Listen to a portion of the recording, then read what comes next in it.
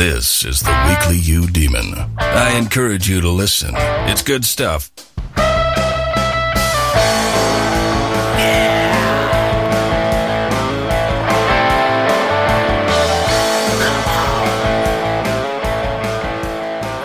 Hear that, but it's a celebratory gin and tonic. Tipped the scales at 200 pounds shortly after Christmas. I'm like, oh my gosh, it's the heaviest I've ever been. And I said, okay, no more drinking at all until I hit 190 pounds. That went fast. January, boom, dropped 10 pounds, probably a lot of bloat, whatever, got down to 190. And at that point, it was just like, it couldn't do anything to get below 190. I guess that's like my new equilibrium weight, 190. And it's been explained to me as this is like rocking trying to move a great big boulder. You're rocking back and forth, and it just doesn't want to move because it's in that comfort zone, that little crevice. But then once you push it off, it'll start rolling downhill faster, and I'm hoping that's where I am because I'm now down to 185. Got down there, I dropped below 190 about 2.5 weeks ago, and I said, okay, until I get to 185, I'm not going to drink anymore. I went on a zero drinking until I got down to 190. I said, I'm going back on zero drinking, subject to a couple glasses of wine until I get down to 185. As of this morning, I'm down to 185, so kicking back a gin and tonic here as I get ready to do the April 27th podcast. So the Supreme Court has freaked out everyone by taking on 3 cases dealing with LGBT discrimination in the workforce. Rolling Stone magazine is freaking out. They're so far left wing. There's Republicans have blocked, statutes to stop discrimination against gays. So now we have to bring these type of lawsuits to try to force LGBTQXYZ protection under Title VII of the Civil Rights Act. And they go through the reasoning. They say it's really quite simple for gay people.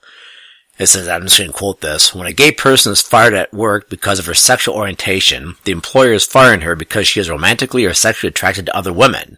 However, the employer would not fire a man attracted to women, thus the employer is firing her because she is a woman, which is plain old sex discrimination. Unquote. Okay. Second example, for the trans person. The boss who fires a trans man is firing him because the boss thinks that someone assigned female at birth should act a certain way. The trans man, however, is not conforming to sex stereotypes, thus the firing. Firing someone because they don't live up to sex stereotypes is also sex discrimination. Unquote. Freaking criminy. This type of reasoning just shows you Jacques Derrida wins. If you rip text out of its context, what it means, in the broader scheme, you can make things mean whatever you want them to mean. That's why the Constitution is so botched up. We got out of its historical context. And that doesn't mean, by the way, that you're hamstrung by social mores as they exist in 1789. It just means you have to look back at what things were like back then to try to get a feel for what they're trying to accomplish, and that tells you what the text is, what it's supposed to mean. When it comes to the 1964 Civil Rights Act, I can guarantee you, not a single congressman said, we gotta make sure guys can blow each other in the workforce. Yeah, this is all about gay discrimination. I guarantee you there's nothing in the legislative history that talks about protecting transgender individuals. It never, ever would have flown. And for you non-lawyers out there, going back to the legislative history, that's like legal research 101. That is a tried and true and time-honored method of trying to figure out what the legislature meant. You gotta look at the legislative history. These type of lawsuits, they're totally bogus. Now again, the left will honor them. Okay? Because they're happy to rip things out of context when it suits their needs. Which I find, quite frustrating with the shifty left, by the way. Here they're all about Jacques Derrida and deconstructionism and postmodernism, and the social justice warriors apply these ideas that words really have no meaning. You have to look at the context of the meaning. And Derrida, by the way, meant that a little bit differently. He's talking about context and the thing called difference. Context meaning you have to look at compared to the words. But the same concept applies. The text by itself just doesn't really mean anything. And they're all over that. And they love to rip things out of context. But then when you have like a transgender narrative you agree with, like at Twitter, then it's all about context. So the leftists at Twitter are like, oh, you gotta look at context, gotta look at context, gotta look at context. The leftists then go in the Supreme Court saying, just rip it out of context, don't look at the legislative history, don't look at what people were thinking in 1964, just ram this stuff through. We gotta protect LGBTQ, XYZs in the workforce. It's ludicrous, maddening, and disingenuous. There's no intellectual honesty here, no intellectual consistency. Kind of reminds me of a former postmodern thinker said, look at, he goes, this whole idea that, Derrida was getting at, that words can't convey absolute truth, and therefore there is no truth that can be known objectively. It's all subjective. He was saying that's a sleight of hand. He was to say because, one word or one sentence can't convey truth, to shift from that to say there is no truth, he goes, that's not the same thing. And he's right. And people can come to truth at different ways. I mean, you have, St. Paul's, observation that the natural law is written on the heart. You have intuition. You have common sense. Words themselves, even if, as Derrida points out, and I agree with them, are slippery and hard to nail down and depend on their context compared to other words to give the meaning, that doesn't mean they can't give you an inkling of what is true and what is not. Yes, maybe you have to hit at a truth from different angles. Maybe you have to read more than one text to get to the truth, and maybe you have to ponder it because the words aren't just lock solid, conveying the truth absolutely. But that doesn't mean you can't come to the truth. And it doesn't mean that words can't help. So I guess I agree with that postmodern scholar, and his name escapes me right now, who basically said, yeah, he goes, it's an intellectual sleight of hand to say that words can't convey absolute truth, to say there is no truth. Those two things don't follow.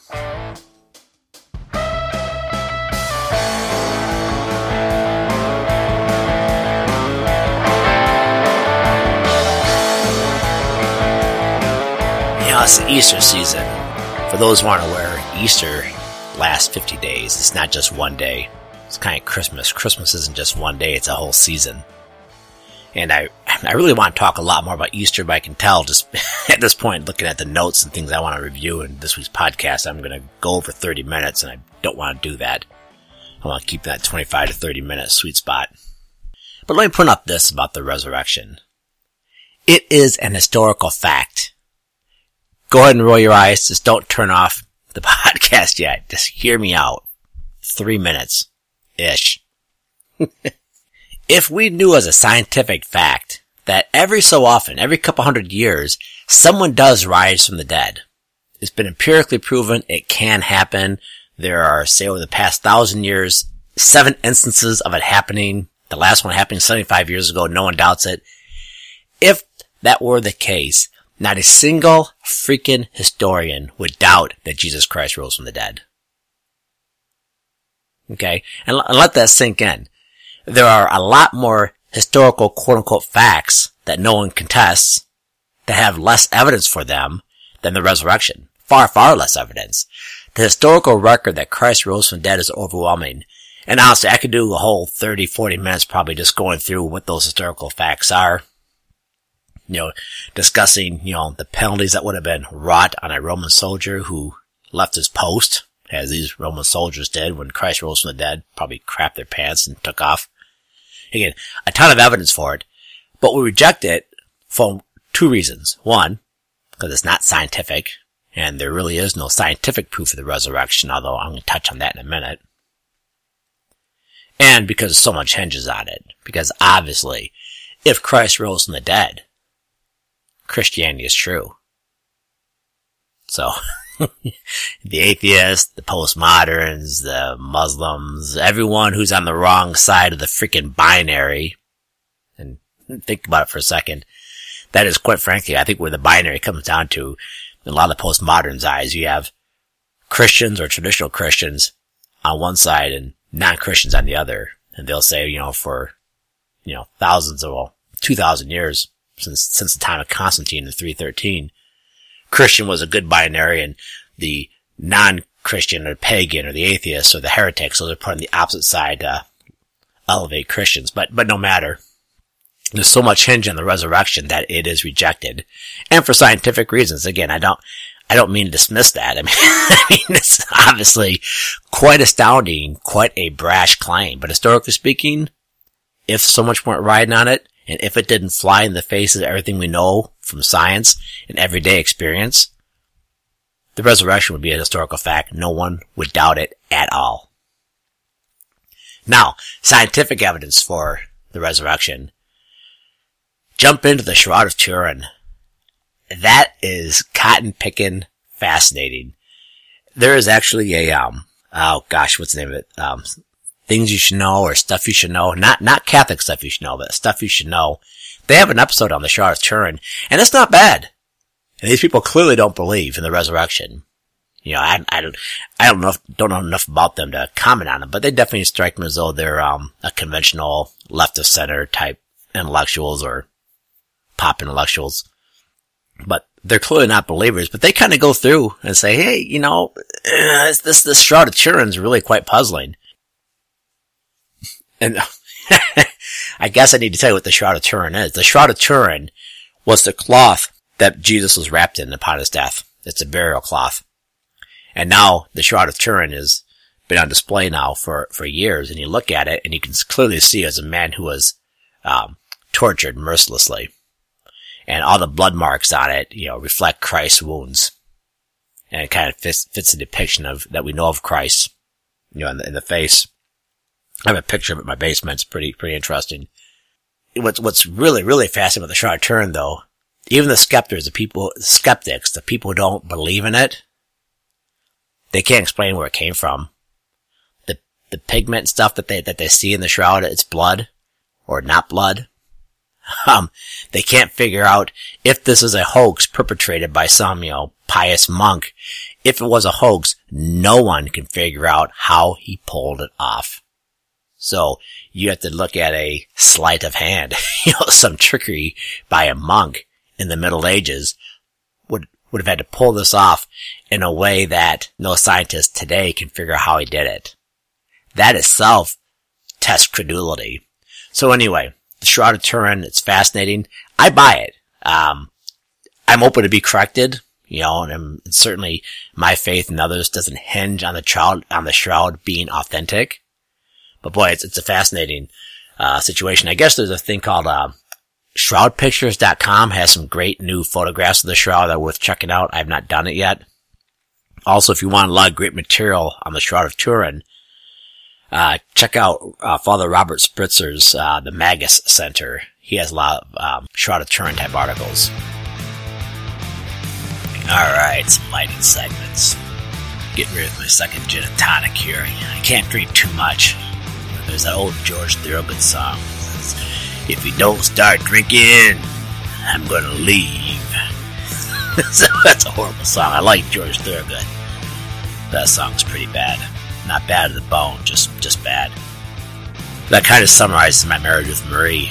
You know, I haven't been drinking for the past 3 months, or drinking very little. She says basically the marriage is insufferable when I'm not drinking. She likes hearing the podcast and things I'm reading about, stuff like that. But otherwise, she's just not you're not a real fun guy when you're not drinking. So she's gone today, and I'm drinking doing the podcast, but she's coming home shortly. And if I'm half in the bag when she gets here, she's gonna have my skull. And she's looking forward to having a drink or two tonight with me. I tell you, this gin and tonic is killer. It's about 75 calories, and some magazine article I just read said that, you know, basically it is the best drink, you know, to keeping that svelte figure while the chicks, you know, crave me. It's the Bombay Sapphire is like 59 calories a shot, and then I had this refreshingly light Fever Tree tonic, which is killer tonic. And I don't use a whole bottle, so that's like 20 calories. So, yeah, I'm up around, you know, 75, 80 calories on it for a gin and tonic. It's pretty freaking sweet. So I'm talking to my nephew who's married to a girl from Wisconsin. And they're mentioning that in Wisconsin, the child game tag is pronounced tag. And when you When you go to the grocery store, they don't bag your groceries, they bag your groceries. I'm like, seriously, that's in Wisconsin? You guys must be a bunch of fags. You're the fag, Chesney, for counting your calories and your gin and tonics. You know, the hubbub over Game of Thrones, I don't get it. And I watched the first 4 episodes, and I freaking loved it. But I had to quit watching because of the freaking porn. And keep in mind what porn is. Porn is the depiction of the sexual act, simulating the sexual act. It doesn't require nudity. But freaking Game of Thrones simulating the sexual act with the nudity with some chicks who are pretty freaking hot. And I literally stopped watching. I was like, gosh, every time I watch this show, I find myself staring, and I'm off to confession. I gotta go back every 24 hours for confession. It's like, I just can't do it. I'm stunned at how many Catholics, good Catholics, including some priests, watch the Game of Thrones and endorse it. And again, I am a Lord of the Rings nut, a Tolkien nut. I've read more about Tolkien, read more Tolkien material than 99% of the population out there. I'm not saying I'm necessarily proud about it, but I've been paid to give speeches on Tolkien. I love that type of stuff, dragons and crap. I think it's fun. I enjoy it. But the porn, oh my freaking word, it's out of control. And again, I'm just done. I guess they even spawned a Saturday Night Live skit where they're like, well, we had this battle scene, and in the back we had these 2 lesbians going down on each other. It's like they just do sex all over it. Just like I said, I'm stunned at how popular it is. I absolutely love the storyline, the parts I saw, so I get it. But how a good Catholic can watch it, or even a good Christian in general, with all the porn, I don't know. It totally blows me away. And of course, maybe I'm just a pervert. There's that whole story about a group of monks are going through they come from the countryside, from the monastery, and they're going through town now, begging alms or whatever they're doing. And some naked woman starts walking through town, and all the monks, cover their eyes, not looking, and then she passes through, and the monks look up, and they're saying, the elders, it's like, didn't you guys look? I did. She was beautiful. And then they went on their way. And the whole point about that story is that this monk was so saintly, so detached. If you're not familiar with the word detachment, by the way, you need to understand it. He was so detached from worldly things like lust or desire for woman that he could actually appreciate a naked woman and her beautiful body without being, stained by it. I know I haven't reached that level of saintliness. I don't think many of us have, but maybe the rest of the people watch Game of Thrones have hit that level. They don't find these chicks hot at all. Did I recommend that you read 5 volumes of U.S. history last week? Scratch that. I have a different book for you. It's 955 pages by Jill Lepore called These Truths, A History of the United States. It came out about 8 months ago. I heard it talked about on Econ Talk. It sounds great. But she set out to do exactly what those 5 volumes I recommended would do. She's trying to set out a balanced narrative. She says, Howard Zinn, he just wholly bashed the United States. But yeah, a lot of our United States history has all been too self-laudatory, and she's trying to strike a balance. And she's Catholic too, although I'm not sure she's a real serious Catholic, and she clearly is not a Catholic historian. She's a historian who happens to be Catholic. But she sounded great. I pledge not to buy any more books until I get caught up in my backlog of reading before I'm tempted to buy this one. $17 on Kindle, $25 hardcover. I'm really bummed I didn't hit on Ocasio-Cortez's Green Deal more. And I'm gonna hit on it here just real quick. If the climate change people want people like me to agree with climate change, they gotta stop pulling stunts like that. What Ocasio-Cortez was proposing was ludicrous. It was a flat-out stunt. At best, worst case scenario is just pure ass clownery. But these climate change people want to be taken seriously. They gotta stop doing crap like that. I'm an agnostic when it comes to climate change, by the way. It might be happening. If it is happening, I'm not sure it's man-made. Again, I don't purport to even understand the debate, much less to have a belief in it. But, geez, Pete, with people like Ocasio-Cortez and the Green Deal, it's like, ah, screw ya. I can't take you guys seriously. I'm really kicking myself. Last week, talking about Tiger Woods and the Masters. I wanted to go back and talk about what was probably the greatest moment of contemporary sports history. It was 5 years ago, 10 years ago, Martha Burke from Now called for the boycott of the Masters because they don't admit women. And the freaking board of directors at the Masters, man, what? These are guys with some major stones. They said, look, we might admit women, we might not admit women, but we sure as hell aren't going to bend to your political pressure. And so Martha Burke started telling sponsors to boycott the Masters and putting pressure on their corporate sponsors. The Masters said, don't advertise. We are not going to accept sponsors this year. We are so freaking wealthy, we'll just pay for the Masters ourselves without the benefits, the millions of dollars of sponsorships. And then when the Now gang showed up, I guess 50 women showed up, they were met by just hundreds of thousands of men, just completely dwarfed. It was one of the finest moments in manly history, probably the last good moment of manly history. I'm not sure we've had any bright spots since then. And the cherry on top was this picture. And I don't think it's photoshopped. I think it was authentic. Some dude standing behind the Now women protesting. He's holding up a sign that said, "Iron my shirt, bitch."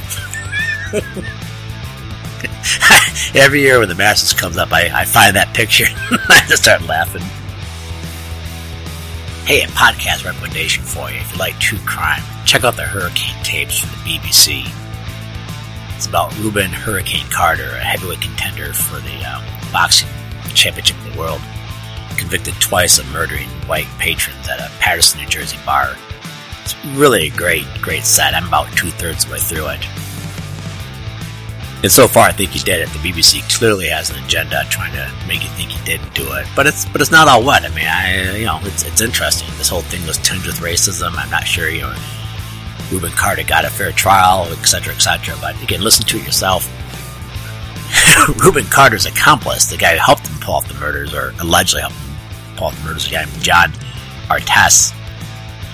And it's funny, this BBC clearly, leftward leaning, as the BBC is, and these people are no different. They put forward as, one of the defense of John Artest is that during his second trial, he married a white woman. Because the whole thing on the Hurricane tapes is they're saying this was basically black revenge for some murders that whites had perpetrated on blacks earlier that year.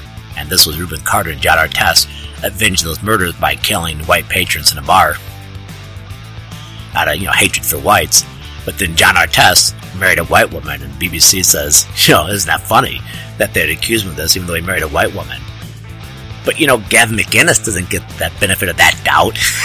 They declare Gavin McInnes as a white supremacist, but he's married to a full-blooded American Indian. And if you point out that my best friend is black, or I'm married to a black woman, that's almost a stereotypical scoff from the left that doesn't mean anything. You can still be racist. You can't say such a thing without being looked at as a complete freaking bumpkin. But when the table is switched and a black man marries a white woman who is supposedly a white, racist, a guy who hates whites, the BBC, leftward leaning BBC at that, has no problem saying, hey, that's evidence he really wasn't a white hater. Let's go through and do that civil rights segment on LGBTQ hiring. It crossed my mind, it's like, why do we even have Section 7 of the Civil Rights Act that prohibits discrimination in hiring? The whole concept is like, you shouldn't be deny unemployment to a black man just because he's black. Well, slavery taught us one thing, that's that rich people don't care about the color of their workers' skin. So, I don't even get that. I say that jokingly, but look, think about it. The whole idea that slavery was bad, and it was an evil, don't get me wrong. But the whole principle is, just because you want to get rich and make money doesn't allow you to enslave someone. I'm into that. But here, you apply the same principle, saying, look at the rich, greedy person, he doesn't care what color your skin is. He couldn't care less. If he can make money off you, he's going to hire you. It's that simple.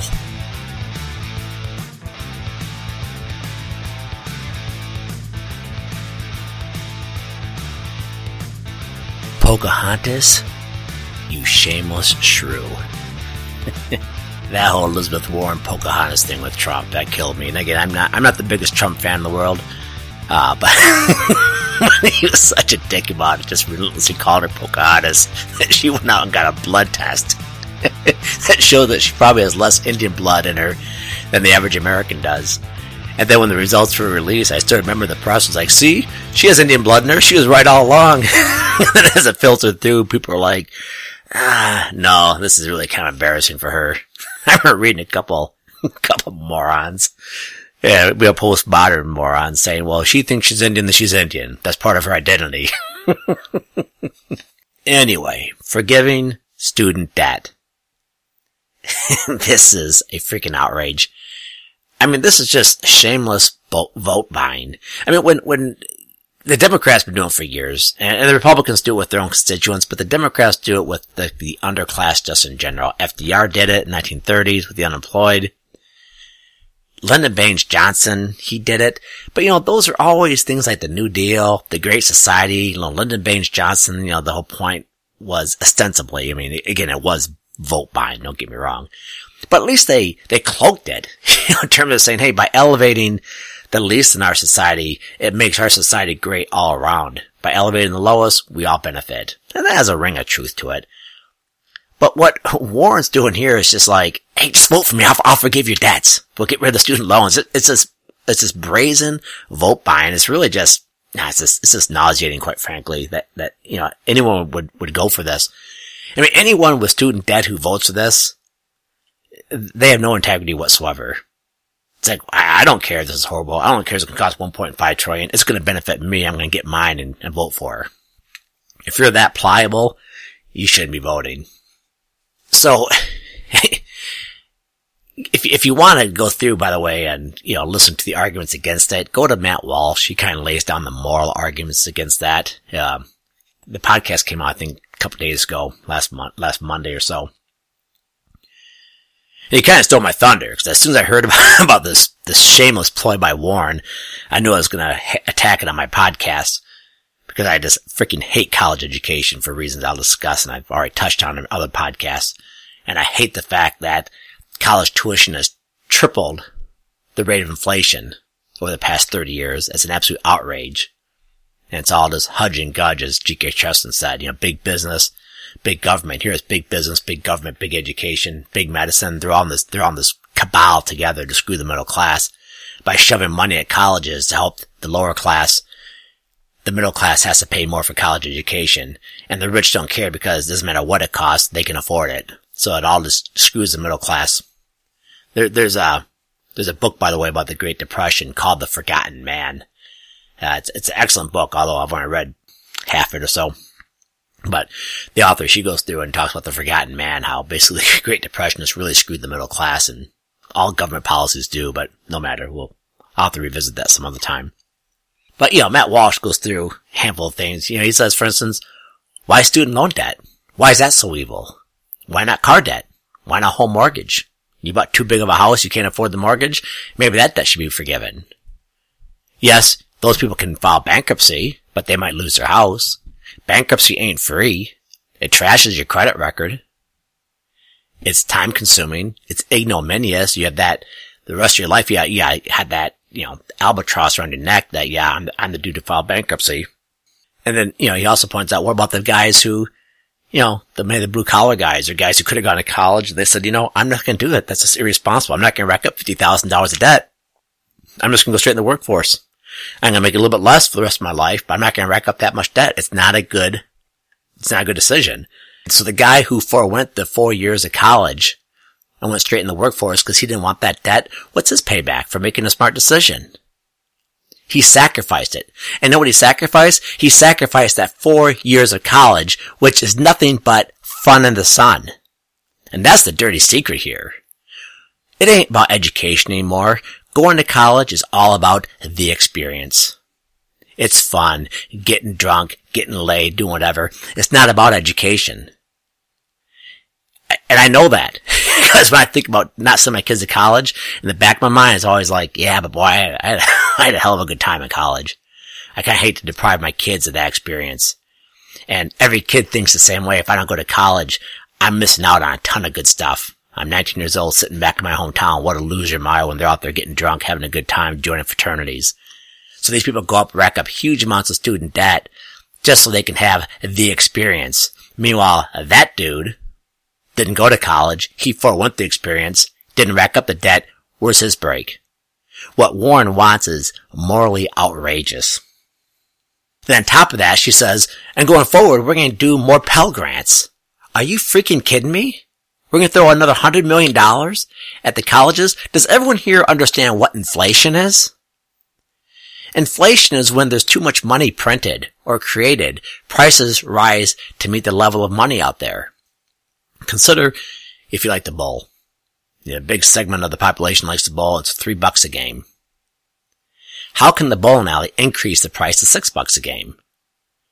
Well, had the government subsidize games to the tune of $3 a game. Because if the government says we're going to subsidize $3 per game, the people who were paying $3 a game would now pay $6, realizing the government's going to pay half of that. So when the money flows in, the bowling alley will adjust their rates to reflect the extra money. That's exactly what happens with college tuition.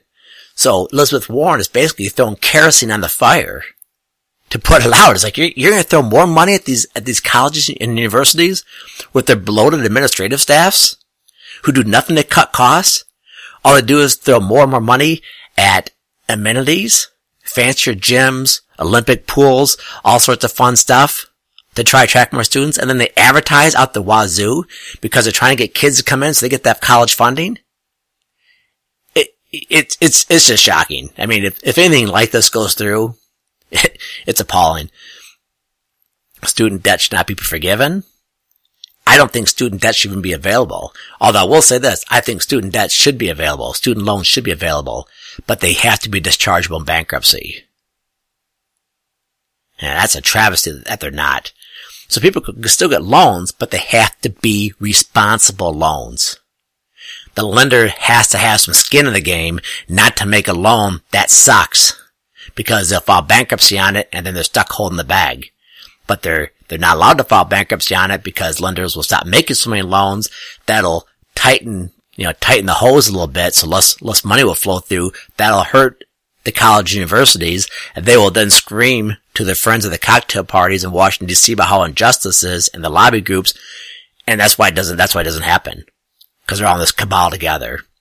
So Elizabeth Warren, you are simply a bad person to propose such a thing.